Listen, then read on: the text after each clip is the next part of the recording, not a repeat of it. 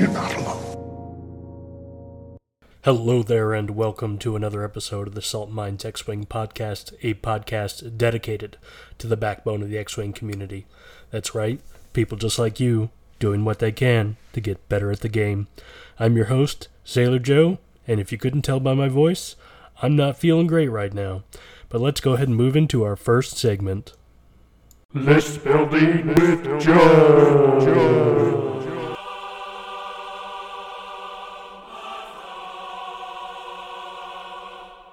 So for this list, I wanted to kind of continue off of last week's theme on taking something that was good in the past and bringing it back and maybe tweaking it a little bit to see what could be good for the future. So for here, I took the archetype of 2X2A in the Rebellion, and I decided to tweak it a little bit. So you have to let me know what you think. So what we've got Harrison Doolin, the RZ-1A wing, with elusive, crack shot, fire control, concussion missiles, and munitions failsafe. And we've got Ahsoka Tano in the A-wing with extreme maneuvers, instinctive aim, and concussion missiles, which is just a really fun build if you've never flown it. Highly recommend it. Then for the X, you've got Colby Sperado, with Notorious, Contraband, and R4 and S foils. And then instead of the second X, I broke it down into two Zs. So you've got Arian Kraken with Crackshot, Fire Control Systems, and Ion Torpedoes, and Lieutenant Blount with Crackshot and Elusive. And essentially what you have here is you have two ships that can hand out extra actions as needed. Nobody really hits that hard, but it's kind of a death by 1,000 paper cuts, and everyone can kind of be wherever they want. And just it's really an objective running list. You'll have to really focus fire to get your opponents down, but you've got 5 bodies to do that with. So yeah, I think it has potential. It's definitely worth looking into. What are your thoughts on it? What do you think I should change? Post in the Discord. All right, let's go ahead and move on to our next segment. AMG Rules Forum. For our first question of the week, we've got Bumping with the Dauntless Title. OP. Can a Decimator equipped with the Dauntless Tile bump into an enemy ship and take a red focus allowed when being blocked by an enemy ship and also perform any action on its action bar for a second stress? Answer. If the overlap ship was an enemy ship, if it is not stressed, it may immediately perform a focus or calculate action from its action bar, treating the action as red. Then the ship skips its perform action step. The ship cannot perform any additional actions during its activation. The red focus during overlap prevents any further actions during the Decimator's activation. Dauntless occurs after this and cannot grant an additional action. Next question. 75-200 Dogfight Tournament Play. OP. Hello to you AMG officials and gaming community. My local meta has been playing X-Wing for years, and we have literally spent thousands of dollars on hundreds of ships. We used to play normal tournament rules, 75 minutes, 200 points. Are these games gone now? Do people have to play some kind of scenario or mission for 12 rounds or up to 20 points if they want to play by the rules? Is it necessary to conquer some kind of satellite in the center of the map to fulfill some kind of mission, or can we keep that out of our games? We really love old competitive dogfight mode, but unfortunately we can't find anything like it in the rulebook anymore. I understand there can be changes, but is the normal, quote-unquote, normal tournament mode competitively gone now? Answer. Players are free to play Star Wars X-Wing however they choose. It is your table. Have fun with it. At official tournaments, however, the latest rule set will be used, including scenario play. Next one, scenario scoring versus rule reference. OP. Only one of the 4 scenarios talk about scoring mission points for half destroyed ships, but in the rules references state you score on half damage on half destroyed. It also states scenarios change how scoring works. it bot clear, there is only one scenario that scores with half points, or do all the scenarios score on half points? Answer. The rules for mission points included in the rules reference guide include points for half-destroyed ships, are included for players who wish to play without a scenario. When a scenario is played, its individual scoring rules are used and overrule the mission points entry in the rules reference guide. Ionizing questions. OP. A ship gets ionized during the system phase. A Connor net was dropped on it. Does the ship perform an ionize maneuver during its activation the same turn, or does it perform its maneuver set during the planning phase, making the ion maneuver in the next round? When is a ship considered no longer ionized after it performs an ionized maneuver? End of its activation, end of activation phase, or end of turn? Answer. If a ship becomes ionized during the planning phase, and therefore has been assigned a dial, but before it has activated during the activation phase, it activates as normal. During the next planning phase, if the ship is still ionized, it is not assigned a dial and proceeds with the ion maneuver during the activation phase. After the ship finishes this activation, it removes all of its ion tokens. Next question. Shooting remotes at range 0. OP. Can ships shoot remotes at range 0, since, as you stated in the rules, remotes become ships when you target, and you cannot shoot a ship in range 0 unless you have an ability that says you can shoot range 0? Answer. Yes, remotes would be valid targets following the new rules for range 0 attacks. Next question. Captain Hark cannot pivot? OP. Swiveling allows the pivot after executing a stop. Hark does not execute stops, he sideslips. So no pivot? Makes sense, but I want to check because it kind of seems worse. Answer. Yes, Captain Hark's Galactic Empire Gauntlet pilot ability functionally eliminates the ability to rotate while the swivel wings configuration upgrade is equipped. Errata cards. OP. Are third-party replicated cards with the updated errata information tournament legal? Answer. Proxies of cards printed using the official errata provided by AMG will be legal at official tournaments as long as they are presented alongside the original cards. Next question. Commandant Gorant errata. OP. The errated version of Commandant Goran has lost the auto-thruster's ship ability. Was this intentional or merely an oversight? Answer. The auto-thruster's ship ability was removed in error and has been replaced in the latest version of the errata document. Vader in new tech slot. OP. If Vader in the TIE Advance X1 performs a Talon roll maneuver or K-turn and has Pattern Analyzer with his new tech slot upgrade to perform an action before the stress, can he then spend his Force ability for additional actions, or does Pattern Analyzer only allow for one action? Thanks. Answer. Yes, Darth Vader's TIE Advance X1 pilot ability would trigger after each action so long as he had the available Force charges. Next question. Pride of Mandalore. OP. Some cards have the keyword Mandalorian as a prerequisite. How can you tell which ship this applies to? What if you're flying a character who's thematically Mandalorian like Sabine on the Phantom? Answer. Some upgrade cards have keyword restrictions on them. Ship point documents has the keyword column listing keywords for the relevant pilots. You can use these to determine whether or not an upgrade can be used by a specific pilot. Next question.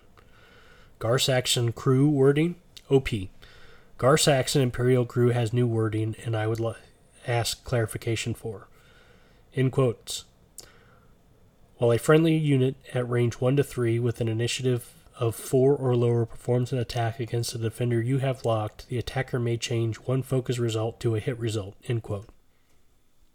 What is considered a unit?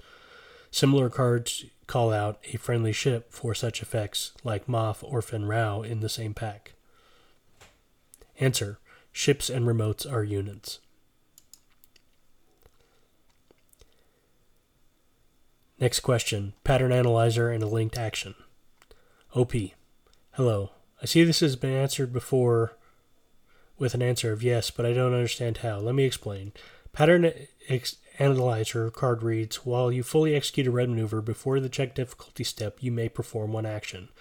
In the rules, it states linked actions allow a ship to perform an action after performing another action. So with pattern analyzer stating one action and the rules stating that linked action is an action after performing another action, so that is two actions, how can you do two actions when the card that is letting you do an action is telling you can only do one action? If the one is not on the card, this would not be a problem, but with it there, it makes a problem with the original answer of yes. Help me understand. Thank you. Answer: it operates in the same manner as Step 3 of the activation phase does. Step 3, perform action. The ship may perform one action. Pattern analyzer is allowing you to perform an action. Abilities that trigger off performing an action can then enter the ability queue and be resolved. Compare this to advanced sensors. After you reveal your dial, you may perform one action. If you do, you cannot perform another action during your activation phase. In this case, the card is specifically telling you that after you perform the action allowed by advanced sensors, you cannot perform any more actions during that ship's activation. Next one. Garvandreas. OP. In light of this post, referring to spinning a focus token with no focus results in a row, can Garvin spend a focus token on nothing, all blank hit results, in order to transfer it to another friendly ship per his ability? Answer: no, there still needs to be an ability with a cost that requires payment.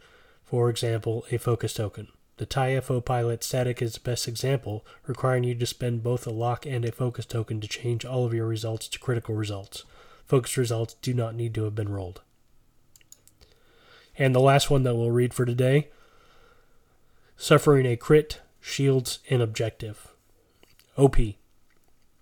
Do I still suffer a crit if the damage hits my shields?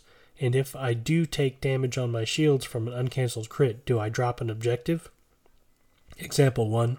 A critical die is uncancelled by my defense, and then I spend one shield. Example 2. A proton bomb detonates, and I am at range 0 to 1, and I spend one shield.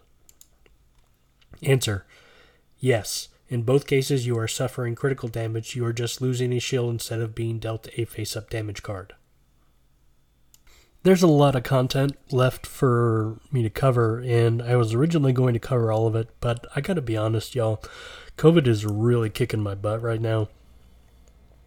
More than I thought it was going to. I managed to get it on the plane ride back from my recent conference in Florida, which I had a great time at. I even got to do the Gold Squadron event.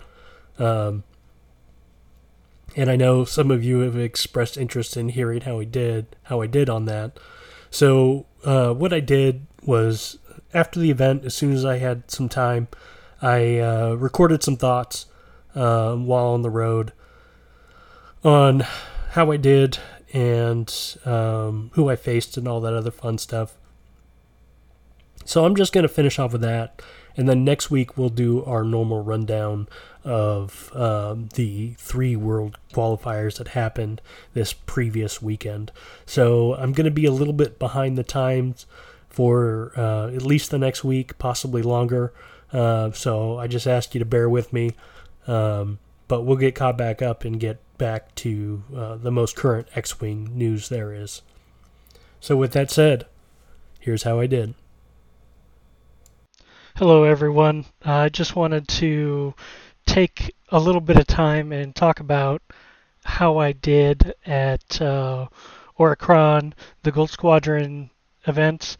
This is going to be a little bit different than my normal episodes I'm probably gonna kind of mix this in this recording while it's still fresh in my head. See, as you know, because you listened to the cast, I was on travel. I specifically rearranged my schedule so I could compete in the event, and I had a good time.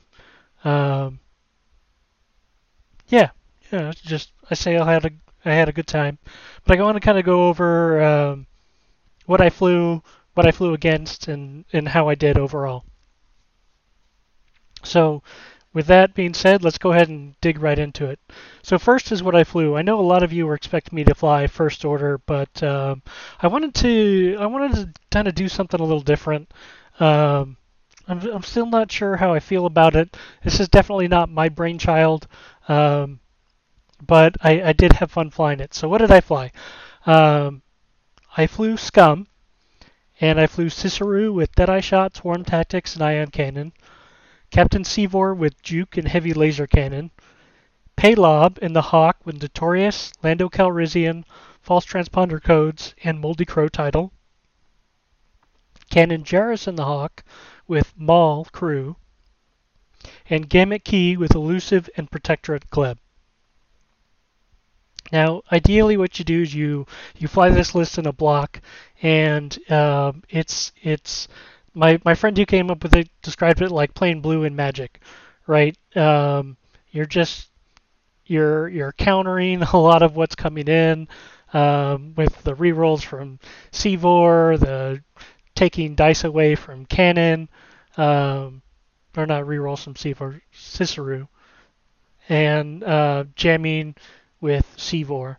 So it's a nasty list, good combination of stuff, and yeah, I think I just need some more reps with it. So anyway, with that being said, that's what I flew. My first match was against Andrew Goldbach, and he was flying Cast Scarlet with Notorious, Jamming Beam, Electro Chaff Missiles, Ahsoka Tano, Contraband Cybernetics, and the Marauder title. Rook Cast with Marksmanship, Mandalorian Super Commandos, Gar Saxon, Dropseat Bay, Contraband Cybernetics, Swivel Wing, and Q90 with the Child, the Mandalorian, Jamming Beam, Greedo, Burnout Thrusters, and the Razor Crest title. And this is my first loss of the day. It was a really, really close match. I just couldn't get the damage output that I needed in order to secure the win. But as I said, really, really close game. If you give me just a second here, sorry, I'm doing this on the fly. I'll tell you what the score was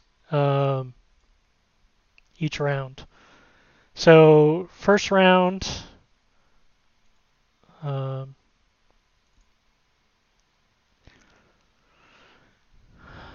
Andrew got me 18-10. It went to time at 6 rounds.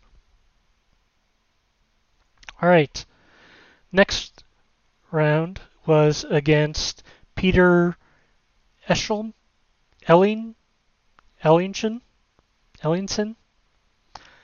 And Peter was flying Anakin Skywalker in Eta 2 with Malice, Predictive Shot, Outmaneuver, and R7A7.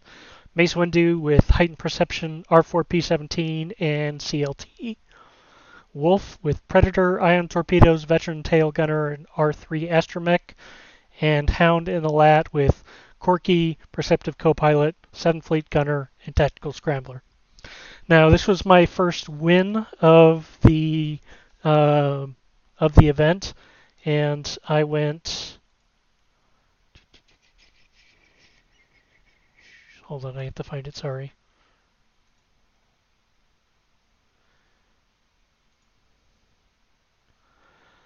I went 21-11.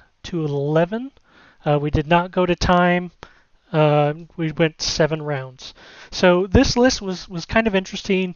But what he did wrong was he split the arc and the lat in one direction, and then he sent Mace and Anakin in the other direction, and then he split Mace and Anakin a little bit farther and didn't bring in the other two. So he's kind of like doing this pincer off of a pincer, and he forgot to actually bring part of the everything in at the same time. So I got to face Mace by himself with pretty much no return shots, and was able to take him off pretty well. Um, then I was able to start focusing on the Hound and taking Hand out in the lat, and then I was able to take out Wolf. And the whole time that I was doing this, um, I was keeping Anakin kind of in a spot where he wasn't a huge threat to me. So yeah, it was a good match. All right, next I flew against Richard Clemens, and Richard was flying the First Order, and he had Kylo Ren in the Whisper with Shattering Shot, Instinctive Aim, Predator, Concussion Missiles, Advanced Optics, Munitions Failsafe, Enhanced Jamming Suite, Blackout with Trick Shot, Sensor Scramblers, Targeting Synchronizer, Plasma Torpedoes, Concussion Missiles, Sensitive Controls, Grudge with Elusive, Automated Target Priority, Electro Chaff Missiles, Skilled Bombardier or Proximity Mines, and Dread with Electro Chaff Missiles, Skilled Bombardier, and Proximity Mines. And in this match,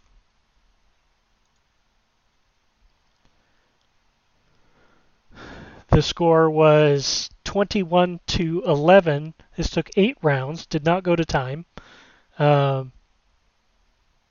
And so kind of a similar situation here.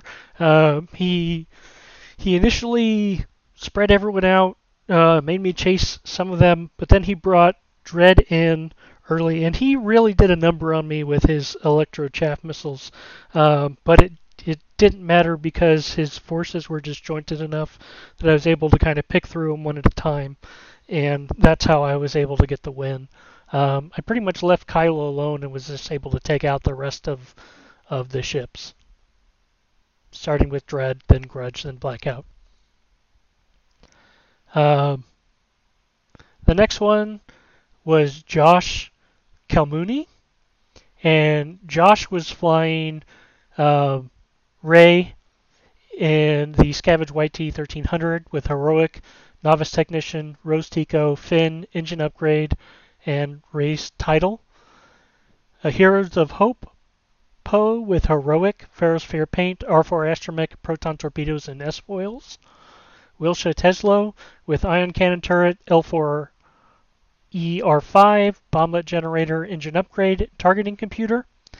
And Sasha Zaro with Tyrfon Belly Run, Ion Cannon Turret, Proton Bombs, Engine Upgrade, and Targeting Computer. This was my second loss of the night, and I'll tell you, this was probably the most frustrating game for me. And the reason that it was so frustrating was because I just couldn't make the red dice do enough.